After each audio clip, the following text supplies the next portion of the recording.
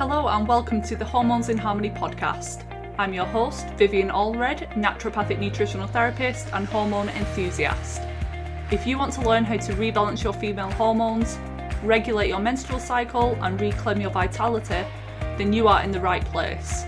Each week I will be delving into different conditions such as PCOS, endometriosis, infertility, hypothyroidism, acne and hair loss. Stay tuned for interviews with expert guests, Q&As and solo episodes that are all intended to help you move from hormonal chaos to hormonal harmony. If you'd like to submit a question for me to answer on the podcast, then you can email them to hormonesinharmony@gmail.com. The information shared on this podcast is intended for educational purposes only and is not designed to replace the advice of your health practitioner. That said, let's get into today's episode. Hi everyone, welcome back to the podcast. Today we're talking all about sexual health and Chinese medicine and specific foods to help with libido, vaginal dryness, all of those things. And my guest is Christine Delosier. So for those who don't know Christine, she is an acupuncturist and herbalist in private practice. She specializes in sexual health, treating all orientations and identities. Acupuncture is great for sexual function, but to address the underlying mechanics of consistently great sex, the key is diet. For this reason, she works with patients to develop dietary habits that support their sexual goals. Christine holds a master's degree in acupuncture, traditional Chinese medicine and counseling. During her education, she studied Chinese dietary therapy and earned a certification as a holistic nutritional counselor. Early in her practice, she treated numerous men with erectile issues with acupuncture who ended up having significant improvements with sexual satisfaction. After seeing how meaningful this improvement was to their lives, she specialised in sexual health, expanding her practice to all who seek it out. She wanted to do more to help them connect with their partners and bring joy to their relationships. So Christine, welcome to the podcast. I'm very happy to be chatting with you today because, as I just mentioned to you, we have yet to cover sexual health in detail on the podcast. So I thought you'd be the perfect person to have on. Thank you so much for having me on the show. I'm excited to be here. And you, in your bio, described how you got into more of the sexual health side of things through your acupuncture, but what made you get into holistic health in the first place? So I've always been rather obsessed with a natural approach to health. I've always kind of intuitively felt that, staying close to Mother Nature and how, the biological design of the human body was the best way to promote health. So in doing so, that means, the foods that we eat, the lifestyles that, the behaviors that we engage in our lifestyles. And so that's kind of what drove me into that end. And I was pretty amazed with how much Chinese medicine was able to accomplish without the use of pharmaceuticals. Pharmaceuticals have their place for sure, but Chinese medicine is able to do so much without any invasive procedures and without any drugs. So I was so just fascinated by it. I wanted to learn more about it, and that's what got me there. But I've always been really super passionate about food, whether it's, in my personal life, I love cooking. I love, the aesthetics of food. And also professionally, I feel like our diet is one of the roots and, the foundations of good health. So, yeah, just working with my clients in practice, there's a lot. I don't specialize in sexual health by any means, but just the nature of the clients that I'm working with and the hormone imbalances and things, it's kind of that comes alongside of it. So low libido, those types of things. But we're going to be talking about how to improve those. But what are some of the common issues that people might not even think are issues? So they might be common, but they're definitely not normal. What are we talking about? So you mentioned erectile dysfunction for men. So what about you? Sure. Yeah. Erectile dysfunction and other lesser degrees of that, like, just wanting stronger erections. There are people who can have sex just fine, but their erections aren't as strong as they would like them. It's not like how it used to be, maybe, 5 or 10 years prior. Premature ejaculation is another one. And for my female patients, vaginal dryness, but the most common sexual complaint among my female clients is low libido and difficulty achieving orgasm. And so that's a really tricky one. That was something that's really hard to address. And I really dove into that in the book because I thought it was really important, and we can definitely talk about that. And what would be the conventional treatments for some of these things? Because I've never had to seek it out for myself, but what are some of the therapies on offer if they were to go to the GP? Usually the therapies focus on the psychological aspect of health, like things like communicating with your partner, teaching your partner the proper techniques, that sort of thing. My book focused a lot more. I mean, there's that too. I was a counselor for 10 years, so I definitely, focused on that aspect as well. But it's more, how to strengthen your nerve conduction so that it's easier for you to have an orgasm. This is kind of setting aside any of the psychological and emotional and relationship reasons why it might be difficult to achieve orgasm, and just simply promoting all of those areas in the body that can help us have a better, more pleasurable sexual experience and easier, fuller orgasms. So that means, nerve conduction, it means blood flow, and it means balance of sex hormones. I'm glad that you mentioned that, because if someone listens to this episode and gives it a period of time to let the new dietary changes be implemented and they're still struggling, it could be something psychological. It could be that the relationship with a partner is just not a good match. So just wanted to make that point as well. It's so important.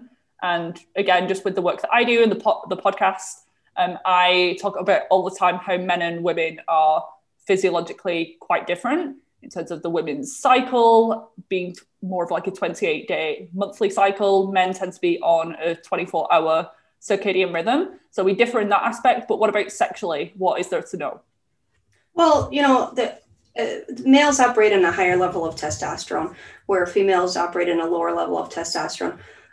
However, both of those are, estrogen and testosterone are important to male and female sexual function for sure. It's just that males tend to operate, have better sexual function with higher testosterone levels and lower estrogen levels. But they do have an enzyme that converts testosterone to estrogen in the body, and they have better sexual function when their estrogen is optimal as well. It's just those ratios are opposite typically, but that accounts for, some of the differences in things like libido and that sort of thing.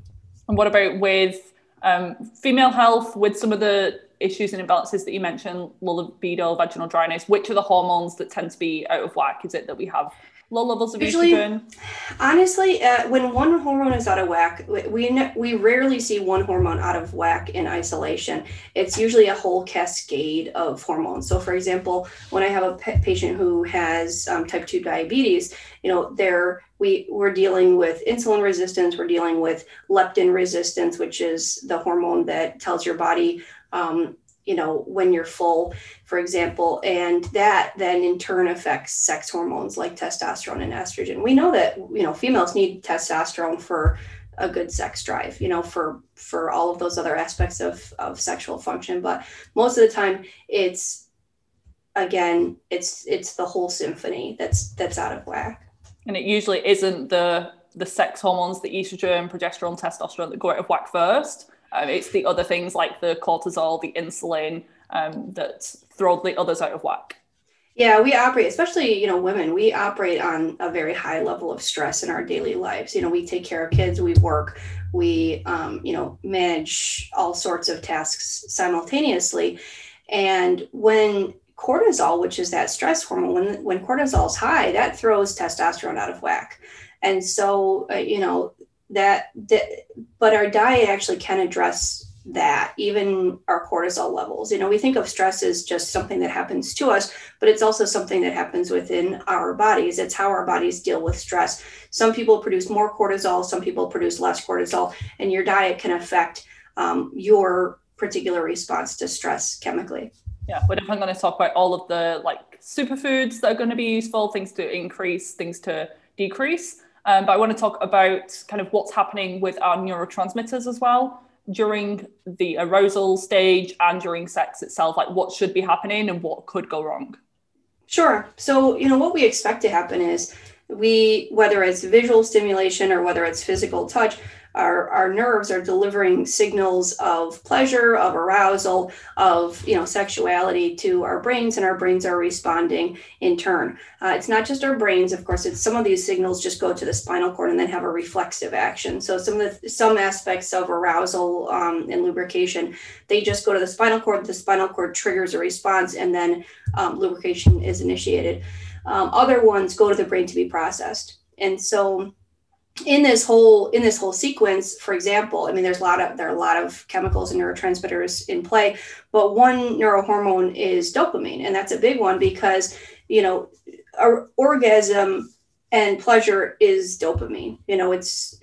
That's what it is. And when we're not, for example, giving our brain the basic building blocks of this dopamine pathway, we see things get out of whack. So one of those things, for example, is like omega-3 fatty acids. Our brain has a lot of that, and we can't produce it. We have to take it in from our diets, and that's a critical component to the dopamine pathway. So, just something simple like that, getting that can actually help normalize those dopamine pathways. And another thing that can improve dopamine is being in the sun. So just another reason over the summer to get safe sun exposure. Yeah. And even something as simple as vitamin C. We know, the studies that I read on vitamin C showed that very rapidly they improve mood. They didn't show chemically what is actually happening, but I would suspect that has something to do with the dopamine pathway. And in your book as well, you talk about how things like optimal estrogen levels and progesterone levels and testosterone are beneficial, but what's the difference between our own natural production and the synthetic versions, for example, from hormonal birth control? Because people start the pill because they want a free sex life without any concerns about falling pregnant, but then they develop vaginal dryness or the libido's kind of rock bottom. Right. Yeah. That, that can cause some disruption for sure. And, it's not without consequence. Our access to, reproductive, control over reproduction definitely has an effect on the body. And I do see a lot of women who are trying to get pregnant after years of being on, hormonal birth control. It definitely affects it.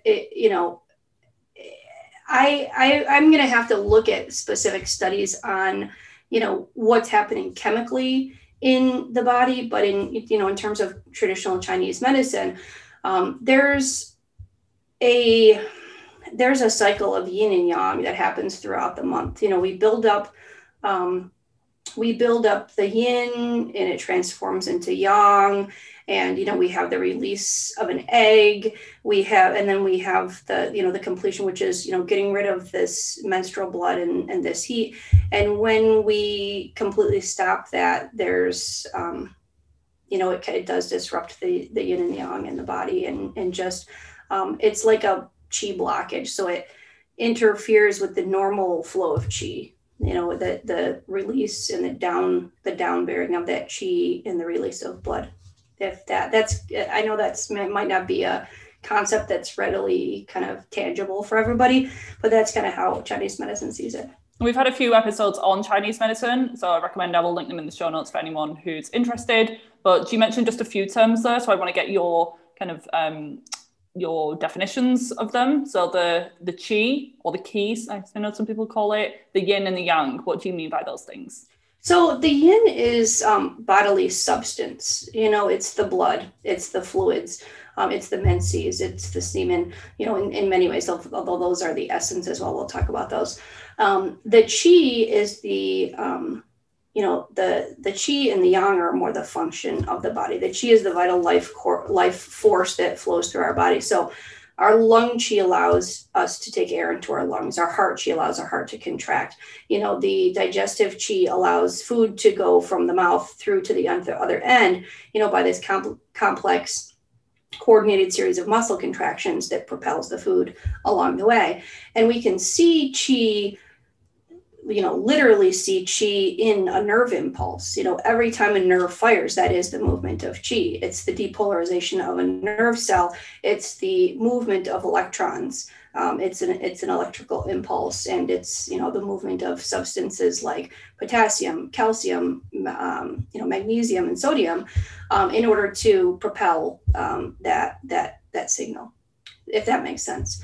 And then the yang, of course, is the more hot, function aspect. The yin is the cool substance aspect of our health. Could they be linked to the hormones of the menstrual cycle? So would you say yin is more estrogen or estrogen, yang is more testosterone, progesterone? Oh, that's an interesting way of looking at it. It could be analogous to that for sure. It's maybe, it is kind of more complex, but yeah, certainly the testosterone is more of the yang substance. And just as an overview, in TCM Chinese medicine, they believe that things like low libido can come from a stagnation in our qi. Yep, perfect. And some cultures and some, like from what I know, traditional Chinese medicine, like in the history, they've believed that you should limit sex and orgasm and things like that for good health. Why is that? Is that still the case? So it is predominantly, that's the widely held belief among practitioners of traditional Chinese medicine, is that we lose essence, but particularly males. So the embodiment of our essence, the essence is the most basic, the essence of life, and it's embodied in sperm and in menses. We lose the menses every month in our natural cycle, but for males, it's considered that, ejaculation is losing your life essence. Okay, so if you do it too much, you kind of tax the essence. And, most practitioners will stand by that. But what I did find in my investigation for the book and my research is that wasn't always the standard belief in Chinese medicine. It wasn't until Confucianism came along that became the predominant belief. Before that, it was considered that males should have as much sex as they can, that it nourishes their essence. And so that the vaginal secretions actually contain vital life essence that feeds his essence. And so, for example, this wasn't just a belief, this was an institutionalized practice. So emperors would have 81 concubines. They would have, second wives. They would have the queen, and they would copulate with the concubines as much as possible to build up their essence from what they got from the sexual encounter. And so that on the full moon, when they had relations with the queen, that their sperm would be the strongest to create the strongest, smartest heir possible. So once Confucianism came along, though, there was this struggle, with the overthrowing of dynasties, there was this struggle to maintain control, and Confucianism was used as a tool of control of the citizens, even in their private lives. And that was a tenet of that philosophy that came with it. So again, there's definitely some political influence in that belief. So interesting. And do they also think the opposite? So when you're saying kind of women's secretions will benefit men, is that the same with women and kind of sperm? Yeah, it was. I mean, so it was an exchange of yin and yang. Yin cannot exist without yang and vice versa. And yin is the more feminine energy, while yang is the more masculine energy. But of course, they're infinitely divisible. So we all have yin and yang in our bodies, whether we're male or female. But yeah, it was considered only to nourish. Even now, currently, it's more considered to nourish the female essence rather than deplete it. And in your book, you talk a lot about kidney health. And we said this in different podcast episodes on Chinese medicine. It doesn't literally mean the kidneys in kind of like a scientific Western term. So why is the focus on balancing the kidney yin and yang? And what do you mean, just as a recap, when you talk about kidney health? Sure. So the kidneys are considered the root of the essence, the root of this vital, the substance of life. And so, we do see a relationship there. It's not it's not a one-to-one relationship like we think, like you might think, but it is there. So, sexual dysfunction is definitely a side effect of kidney malfunction, for sure.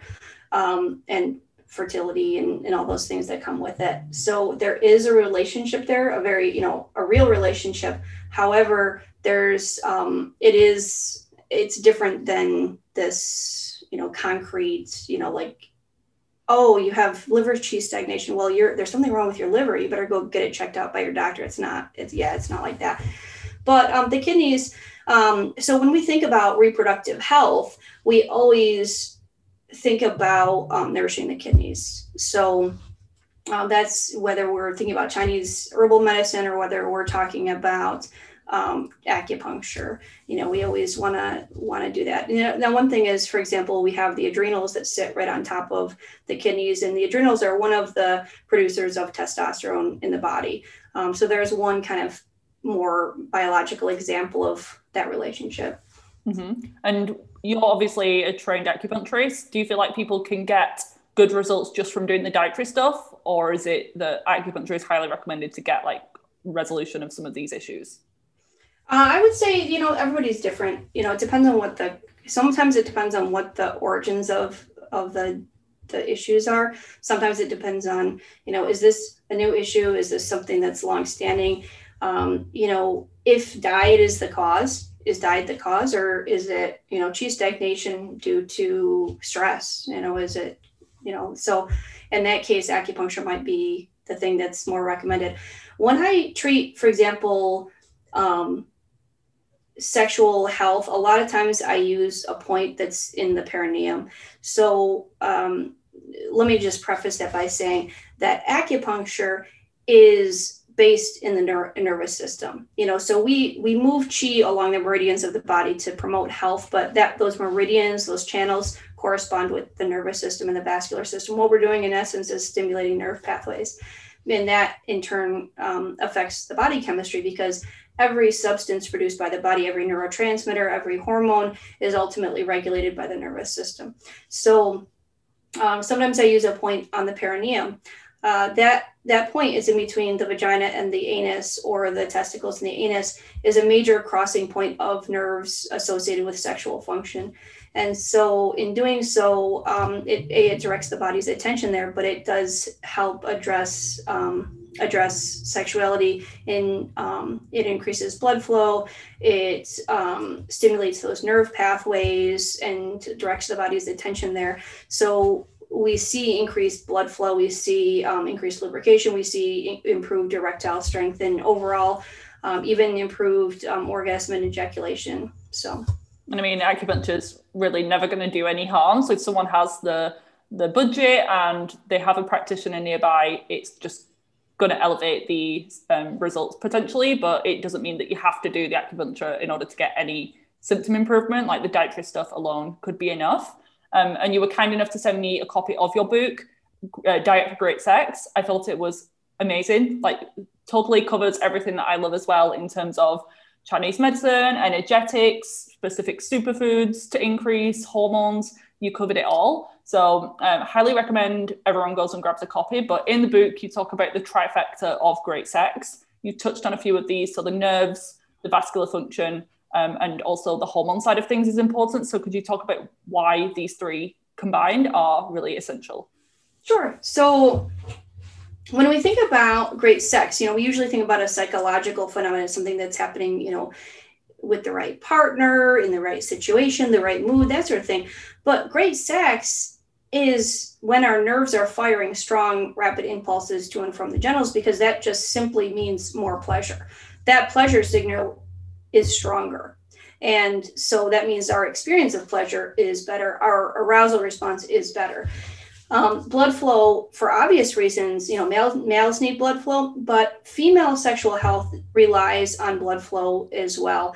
And lubrication is a byproduct of blood flow. We can't have lubrication without blood flow first.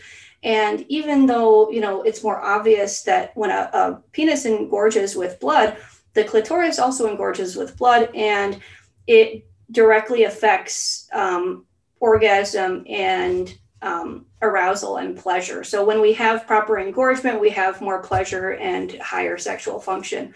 So we want blood flow. And, the arteries leading to the penis and to the clitoris and vagina are among the smallest in the body. And so when we have plaque accumulation, which happens very early in life, I mean, they know that we're starting to build plaque up, even in high school, there's visible plaque accumulation in most of our arteries. So those are the first ones to show signs of that plaque accumulation because they're among the smallest in the body. So before we see any kind of heart disease signs, any kind of chest pressure, angina, any of those other signs of heart disease, we'll see a decline in pleasure and sexual function. And then thirdly, of course, we all know sex hormones. When our testosterone and our estrogen, among many, many other hormones, are in balance, we'll have optimal libido and, libido, arousal, pleasure, all of those things are easier. Do you love coffee, but have been told it's bad and needs to be avoided if you're struggling with hormone imbalances like acne, PMS, and period problems? Honestly, most coffee out there should be avoided because the majority are contaminated with things like mold and pesticides, which can drive inflammation and those feelings like anxiousness and jitteriness after drinking. But what if I told you there was a coffee option that tastes great, is organic and mold-free, and also provides healing properties from reishi mushroom spores? Enter Organo King Coffee, my latest obsession. I didn't drink it for years because it would always wreck my sleep and leave me feeling like an anxious mess. But King Coffee does the exact opposite. Don't worry, it's not one of those fake coffee alternatives made from herbs. And if you've tried other mushroom coffee brands out there, I promise this one actually tastes good and is way better and provides so many more health benefits. If you haven't already heard of the benefits of reishi mushroom or Ganoderma, then let me give you a quick overview. It's known as the king of medicinal mushroom family due to its superpowers such as supporting healthy immune balance and being an adrenal adaptogen. This means if your immune system's overactive due to autoimmunity, or suppressed because of things like chronic infections, and you're not really sure if your cortisol levels are high or low, the reishi can help to balance things out and it promotes homeostasis within the body. It's also antibacterial, antiviral, antifungal, anti-inflammatory, pretty much everything that we want from a product. Because of its potency, I'd recommend starting slowly if you're someone who's struggling with more complex chronic health issues or is sensitive. If you're thinking, why can't I just take a reishi mushroom supplement? Good question. Organo use a patented process to gently crack the inner and outer shell, offering 99% bioavailability of the reishi mushroom spores. I also explain this as being like the differences with probiotics. The regular Lactobacillus, Bifidobacterium options that we can all buy readily in health food shops have some benefit, but nowhere near as much as the spore-based probiotics that I use all the time with clients. Wanting to give Organo King Coffee a try for yourself? Visit vivanaturalhealth.myorganogold.com. This will all be spelled out and linked in the episode show notes and also my bio link on Instagram. I really hope you love it as much as I do, but now let's get back to the show. And the dietary side of things, you recommend eating a lower fat and salt and kind of refined sugar diet. Obviously with the whole junk food and processed food, those types of things we want to be avoiding. I think everyone knows that. But my question is, what about the high quality fats like grass-fed butter, beef, avocados, and natural salts like Celtic sea salt? Are they just as bad? Well, consider this. Okay, so no, they're not just as bad. I think they're a lot better. They're definitely a better option, and there's a place for them in our diets. But we definitely favor this, kind of salty and sweet side of things. In Chinese medicine, the optimal health is achieved when we balance the 5 flavors. So we include bitter, we include sour, we include sweet, salty. We don't favor just certain ones. And in our modern diets of processed foods, we favor salty, we favor sweet because it tastes good.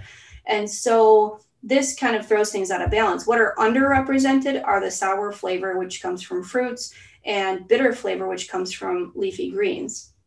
So So no, not all fats are not all equal for sure. Avocados have unique PUFAs, and they have other things to bring to the table that do help actually balance sex hormones, for example.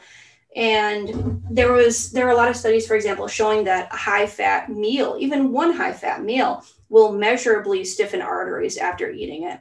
And they actually measure the arterial function. However, a high omega-3 fatty meal actually had the opposite effect. So that actually made blood vessels measurably more elastic within even 2 hours after eating it. So that single meal had that measurable effect on blood flow. So no, they're definitely not all created equal. Something like Celtic sea salt is going to have minerals to go with it. So it's bringing something to the table. And those minerals, we don't typically get enough of them in our diet. So for example, human beings used to take in about 10 times as much potassium in our diets as sodium. Now it's just the opposite. We take in about 10 times as much sodium as potassium. And what this does is it wreaks havoc on our blood vessels. It makes them stiffer. It encourages the formation of these accumulations on blood vessels, whereas potassium actually softens the delicate inner lining of blood vessels, and it removes those accumulations. So it's something that we want to really, really pay attention to. Not only that, but potassium can offset the damaging effects of salt on our blood vessels. That's been shown in research. But it's not, if you don't make a conscious effort to get enough potassium, most of us don't. I think I read there were 2 studies showing well over 90% of people do not get enough potassium in their diets. So you have to eat, there's only like 6 or 7 foods that are commonly eaten that actually have more than 20% of your daily potassium per serving. They're leafy greens, yams with the skins, baked potato with the skins, squash, oranges, bananas, avocados. I'm sure there's a few others on there, but you really have to make a conscious effort to get that into your diet every day. And I do mineral testing with every client through her tissue mineral analysis, and literally everyone is deficient in potassium. So that makes total sense to me. I'm interested with the sour and bitter foods. You said that we're lacking in them. Maybe that's playing into our love for like chocolate and coffee. And they're saying that that's one of the only like bitter foods that Americans or just Western people eat these days. But what is it that those foods do for us? Or is it just that the balance between all flavors just improves our health? Well, chocolate, interestingly, chocolate is very high in magnesium. So I sometimes think that's one of the reasons why we crave it so much. But the bitter foods do a lot. Bitter leafy greens are something that we all should be incorporating more of. And if we look at other primates, we as human beings, we've kind of lost our ways as far as nutrition. Our instincts are shot. We don't know what's healthy anymore. We have all these paradigms of eating, and they're contradictory to one another. We don't really have a definitive answer on, what's good to eat. Whereas animals, they know which plants to eat. They know which animals to eat. They know, they know where to get their nutrition and what foods most benefit their bodies. We kind of don't, we're too intelligent, if you will.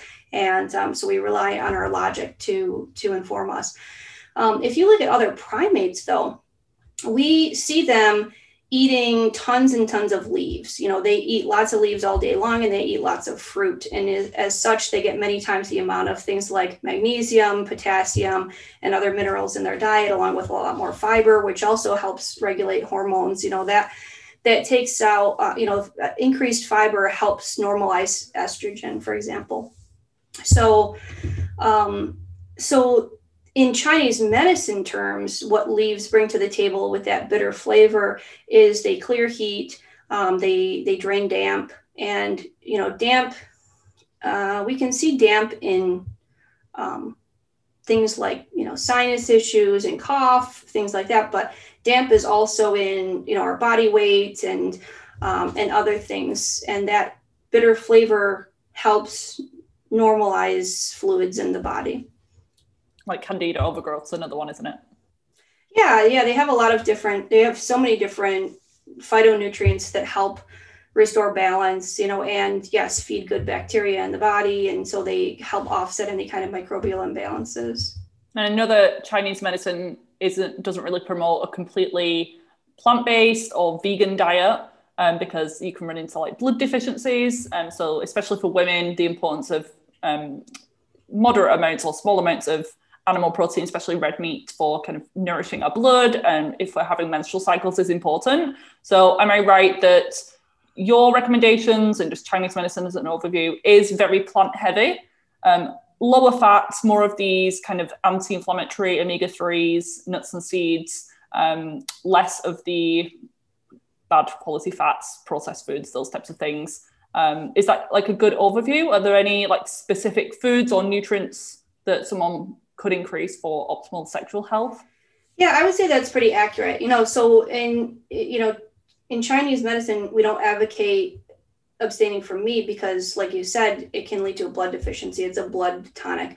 But they wouldn't have eaten the huge quantities of meat that we eat in our diets today. It would have been more of like a flavoring agent. So you would have your vegetables, you would have your rice, for example, and you would have a small amount of meat in there to flavor. Meat does bring something to the table, though. I mean, meat has one of the best bioavailable sources of zinc. For example, fish is a good source of zinc too. But when you eat grains and legumes, if you're not soaking or sprouting them, the zinc is completely unavailable to you because it's bound to what's called phytates. So, and most of us don't do that. We don't soak or sprout them to get rid of these phytates and allow the zinc to be bioavailable. So, and of course the B12 and everything, meat definitely brings something to the table. When we see patients with, blood deficiency, it's often, chemically it looks like anemia or B12 deficiency. And also in your book, you talk about mushrooms, medicinal mushrooms, and how they provide things like antioxidants, and they help kind of with adrenal health because they're adaptogenic. Could you talk about some of your favorite mushrooms and a bit more about why you love them?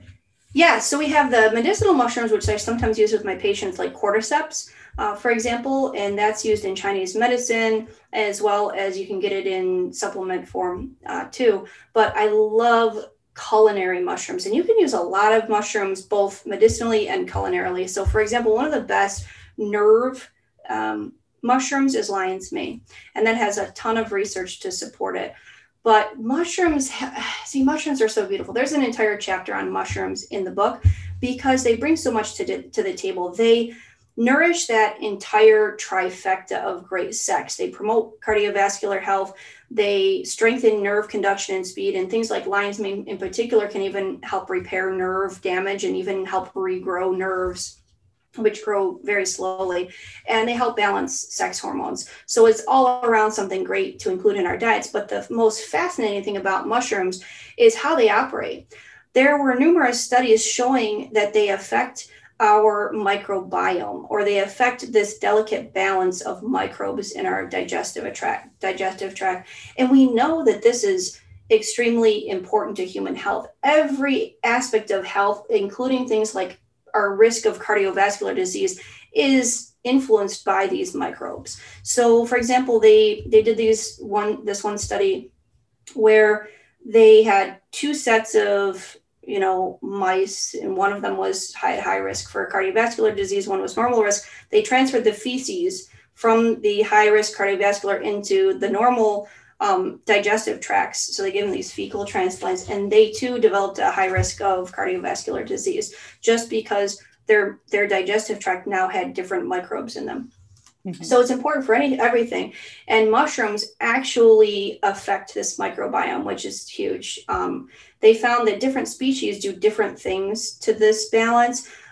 They focus on they operate on different, specific species and strains, but all mushrooms have this effect. Even simple white button mushrooms improved the biodiversity of our microbiome, which means better health, overall.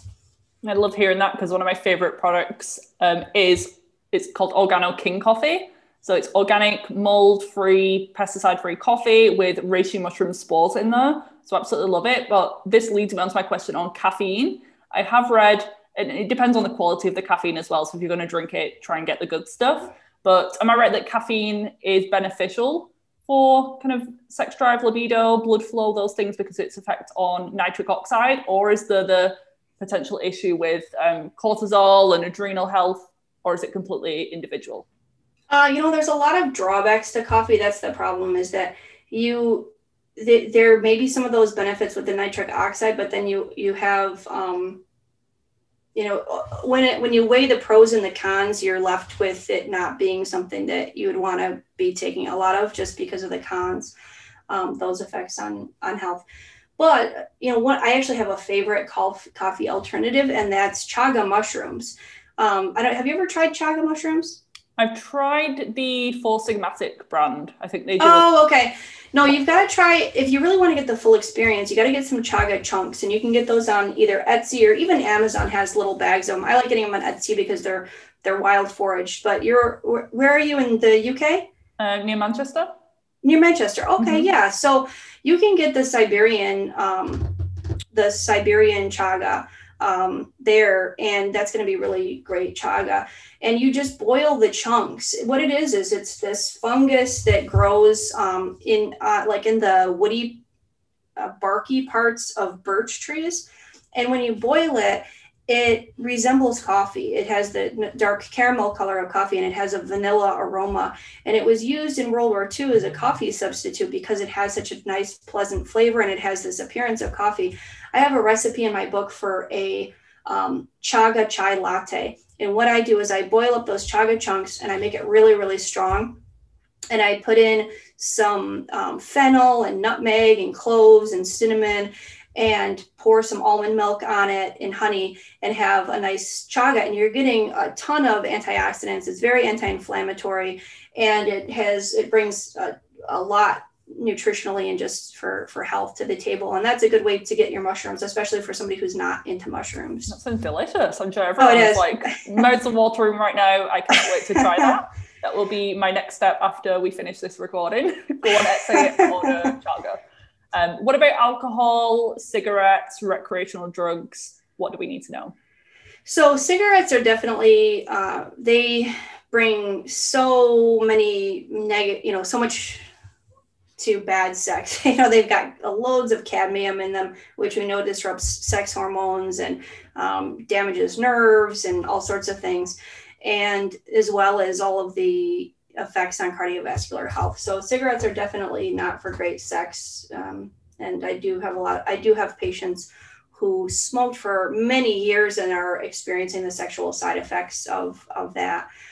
Alcohol, alcohol can get you in the mood. It can enhance sex, in the short term. I mean, it's in the long run, if you're, drinking heavily, it's definitely going to not work with you. It's going to work against you. What I did recently was I had some vodka and some tequila. And what I did is I infused them with these herbs, some aphrodisiac herbs, just to play around with them and make some cocktails. One of them was dill, is an aphrodisiac herb. It has a little bit of research to support its efficacy, and made something like that. I made this one, and fresh thyme. I made a fresh thyme blackberry margarita, which was really good. So you brought all those polyphenols, which we know in the short term benefit your blood vessels and in the long run, and put those all together. So you can have fun with it if you're going to take alcohol. I'm not saying that alcohol is healthy or anything like that, but if you're going to, you can throw in like a lot of vitamin C, which again is going to boost your mood very quickly, and some other like sex healthy things you can throw in there to make it fun and boost the health benefits. Yeah, it's like the perfect balance. You can have your drink, but have your antioxidants and polyphenols alongside.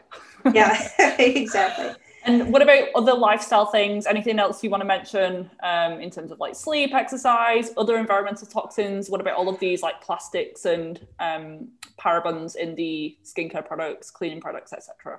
Yeah, so we are actually exposed to way more toxins than ever before in human history, because it's in our air, it's in our soil, it's in the food we eat. We get a good deal of cadmium from the food that we eat.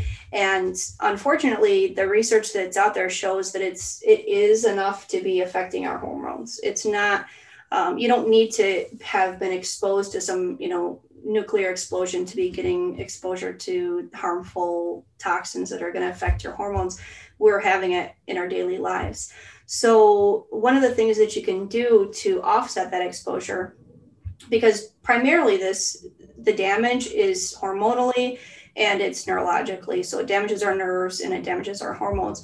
But antioxidants were actually found to be very protective, as were things like if you, for example, have higher magnesium and calcium from your diet. So if you're getting an overall healthier diet that's more rich in these minerals, your body will absorb less of these toxins when you're exposed to them.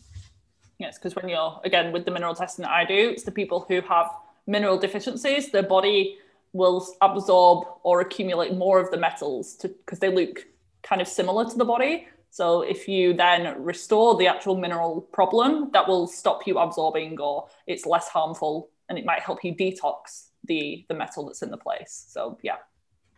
And also I wanted to ask on tips for those who are with partners who might be resistant to some of these recommendations.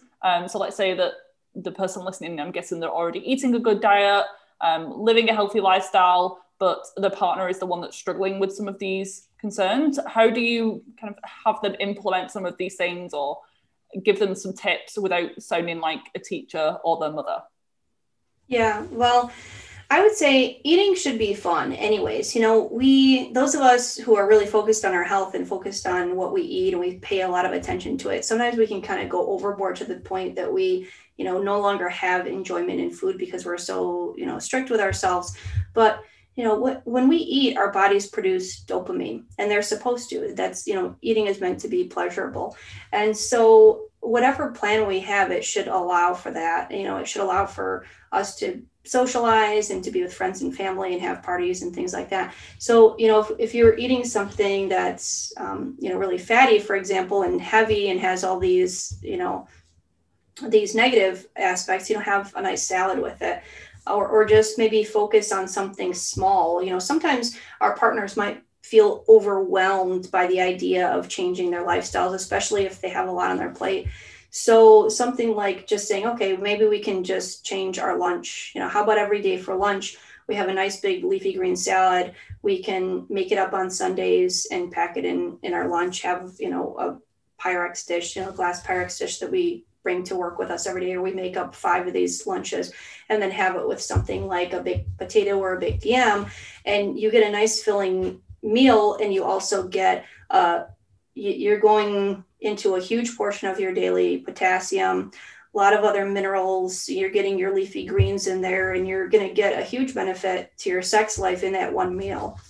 So maybe it's a little bit more palatable if it's just something small. Mm-hmm. And you also being the example, I say this with any other, not necessarily like sexual issues, but say someone's just dealing with low energy or a bit of depression. When you are that model, that role model and that example, and you say how good you're feeling or how much better you're sleeping, how clearer your skin has been, the person will then start to ask a little bit more what they could be doing. But if you try to force it down their throat, then they're often turned off and very resistant to change. Yeah, it is hard. I mean, the other thing that I do with my patients is, sometimes I suggest something that they're not happy with because it is going to be a big change for them, So for example, when I see patients who have arthritis in their hands, I always recommend maybe trying to stay away from dairy for a couple weeks and see if their hand pain improves, because for some people, that's inflammatory for them. So, and I don't know what it is about the hands, but for some reason, when I see hand pain, that's the first thing I think of. And I've had a lot of patients who respond quite well to that, but they might not be happy. So I say, what, why don't you try it for 2 weeks? And if you're still having the same level of hand pain, go back to eating dairy, but see if it works. If you're having less hand pain, they're going to be naturally motivated to make some changes. And so our partners are the same, especially if they're not having a real healthy diet, they might likely be also experiencing fatigue and experiencing the side effects of that diet. So if you say, hey, can we try to have change our lunch every day for 2 weeks and see how you feel, see if you're feeling better. I like that recommendation, especially for men, not to stereotype, but if you put it as like a challenge or a little kind of trial run, just to see how things go for 2 weeks, they're much more likely to do it than if you say we're going to change everything forever. And they get no say in it. They like a little bit. Let's open up these cupboards and take out all your favorite foods and throw them in the garbage. It doesn't sound like fun even to me. And I have a lot of people asking client-wise about mismatched libidos as well, how to deal with that. So either the female, and talk of like heterosexual relationship, the female that's kind of the one that's most spoken about, but it can be the other way around as well. Like, do you have any tips on how to navigate that? Yeah, I mean, every sexual issue or relationship issue should be first and best addressed with kindness as the foundation. So if two people can communicate in a kind way, then you have the platform to, navigate that, because one person ends up feeling like their needs aren't met, and they're feeling like their intimacy, emotional, and bonding needs aren't met, and the other person feels like they're disappointing their partner, that like they're inadequate, or like they're pressured to do something that they don't want to do, and so out of obligation. But if they can actually come to the table and communicate about that, that works best. Having said that, a lot of times dietary changes can improve libido, and not everybody would argue that they want to have higher libido. Some people are perfectly fine having a low libido, and that's okay if that works for you. But if the complaint is, I would like to have sex more, but I'm really tired coming home from work. Maybe they are dealing with a chronic health issue. Maybe there are a lot of other things on the table. Then we can start with, things like diet, because it really does improve libido if that's what you're looking for. So there are ways to kind of meet halfway, but people's ideas of what is a lot of sex is widely variable. I have patients, I hear all about people's libidos in my practice. I hear about interpersonal, issues, and especially libido. And I have patients who come in and say, well, my partner only does it with me once a week, and they're not happy about that. I have another patient who says, we haven't had sex in 2 months. I would be happy if we did it every couple of weeks. I have another patient whose husband left her, and he wanted to have sex every single day. And so her libido wasn't there, but she tried to please him. She would have sex with him 5 times a week out of obligation. And then he ended up leaving her anyways, for this younger woman. And so the thing about it is, if two partners are kind and really want to meet their other partner's needs and really want to work with them, it's something that can, it can be worked out if there's some common ground. I mean, I think the biggest challenge is going to be when you have a partner who never wants to have sex and a partner who always wants to have sex. That's going to be a little bit more challenging. What about if someone's listening and they're not really dealing with any obvious problems, like they're happy with their sex life? Can this stuff that you're talking about still help? Yeah, absolutely. Yeah. I mean, who doesn't want better nerve conduction? Who doesn't want better blood flow? And, something like your arteries, we all know that we're slowly getting more and more plaque in our blood vessels as we age, and, as we abuse our bodies, and, our lifestyles, are the food we eat, that sort of thing. But that was long thought to be chronic and irreversible, but they're finding more now that's actually not entirely true.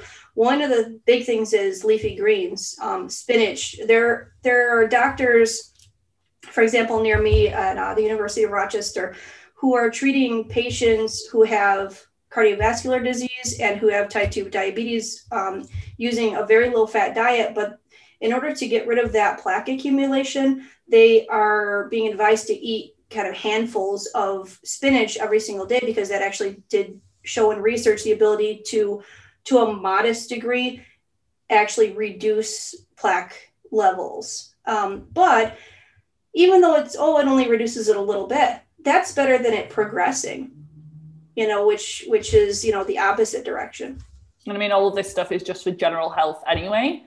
So when our bodies are healthy, our hormones are healthy, our blood flow, our nerve conduction is all healthy. So even if you're not struggling now, this will affect your health and disease risk like 20, 30 years down the line. But how long can we expect these changes to take? Because with my clients and kind of restoring nutrient deficiencies and affecting their menstrual cycle, it can often take around 3 months.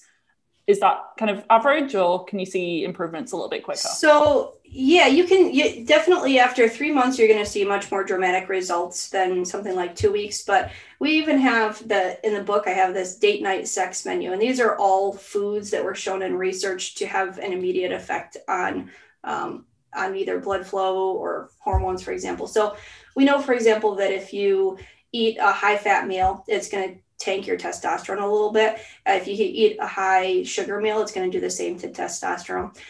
If you eat a high salt meal, for example, it's going to measurably stiffen blood vessels. Same with, fat and some other things. If you eat a high potassium meal, it'll measurably make blood vessels more elastic in the short term within the 2-hour window. So there's stuff that you can do in one meal. It's not obviously going to be as dramatic as, having a lifestyle change. But I've seen patients who report better sex within a couple weeks, for sure. Obviously, long-term lifestyle is a better strategy for the long run. Yeah, and speaking of some of those meal examples, with my final few questions now, I always ask my guest a few things. So the first one would be either what's your go-to breakfast, or what is an example breakfast for healthy hormones and optimal sexual function? Well, I enjoy eating a smoothie, getting some of those leafy greens in a kind of easy way. So I sometimes put like a bunch of wild blueberries and some spinach, and maybe I might throw in some spirulina and barley grass juice powder and some cilantro. And because there's a lot that brings to the table. Remember all those toxic heavy metals that we talked about? Well, cilantro, for example, was found to be more effective at binding to those and delivering them out of the body than even the pharmaceutical chelators, for example. And that's in research. That's in mainstream research. And the spinach, of course, we know we've talked about how much that brings to the table. So yeah, that nice smoothie is a good one. Or if you're in a hurry, I just grab a handful of berries, and then maybe I'll have a handful of nuts or something as a snack, something like that. Yeah. Second question is, what's one product that you couldn't live without? So again, for healthy hormones, sexual function, it could be a supplement, a food, a gadget. For me, I recommend zinc to my patients more often probably than any other supplement. And that's because there's several reasons. One, like we talked about the heavy metals, there's a way that our bodies deal with these environmental toxins, and it's called, it produces this protein called metallothionein, which binds to these heavy metals and helps your body deliver them from the body. Zinc induces the production of metallothioneins, but also it's critical for sexual health, for fertility, for so many different things, and most of us don't get enough of it. So it's, it boosts the immune system. It's useful, if we're getting sick or something like that. So it has so many different uses that's probably my favorite. Mm-hmm. Similar to magnesium, they do hundreds of different things, and most people are deficient because the food quality, the soil quality is very, very poor. And last question, Christine, is where can people find more from you online? If they're local to you, like where is your practice, and where can they grab a copy of your book? Because I'm sure that they're going to want to after listening to this. My book is on Amazon. It's called Diet for Great Sex. My website is dietforgreatsex.com. My social media is Diet for Great Sex. And I'm in Rochester, New York. And my practice is needle and herb acupuncture. Amazing. Well, this has been fascinating. Again, first time we've spoken about this in detail. I'm sure there's plenty more to cover. So I would love to have you on potentially for a part 2, maybe answering some listener questions. And I'm sure this is going to help lots of people, because I know that when some of these issues pop up, they don't want to kind of go to the doctor. They're a little bit embarrassed. It's still, unfortunately, a taboo subject, especially for women. So I'm very happy that you're doing this work, spreading the word and helping so many people out there. Thank you so much for having me on your show. I really hope you enjoyed this episode. If you did, and you would love a free copy of my hormone-friendly recipes guide, please leave me a rating and review, and I will email you a copy as a thank you gift. All you need to do is screenshot your rating and review and send it to me at hormonesinharmony@gmail.com. This guide contains delicious gluten, dairy, grain, and refined sugar-free recipes, and all the meals contain specific hormone superfoods. Don't worry, there are no boring salad recipes included. Come and say hi over on Instagram at Viva Natural Health, as I share a ton of free content every day and you can get to know more about me and how I stay hormonally healthy. If you haven't already, check out my website, vivanaturalhealth.co.uk, for my blog and many free guides which cover everything from clearing acne to gut health and hair loss. If you're ready to identify and address the root causes of your hormonal issues, whether that's acne, PMS, PCOS, hair loss, or problematic periods, take that first step today and apply for an enrolment call on my website. We'll use this call to discuss the steps that you need to take in order to achieve hormonal harmony and how I could help you get there. See you back here next week for another episode.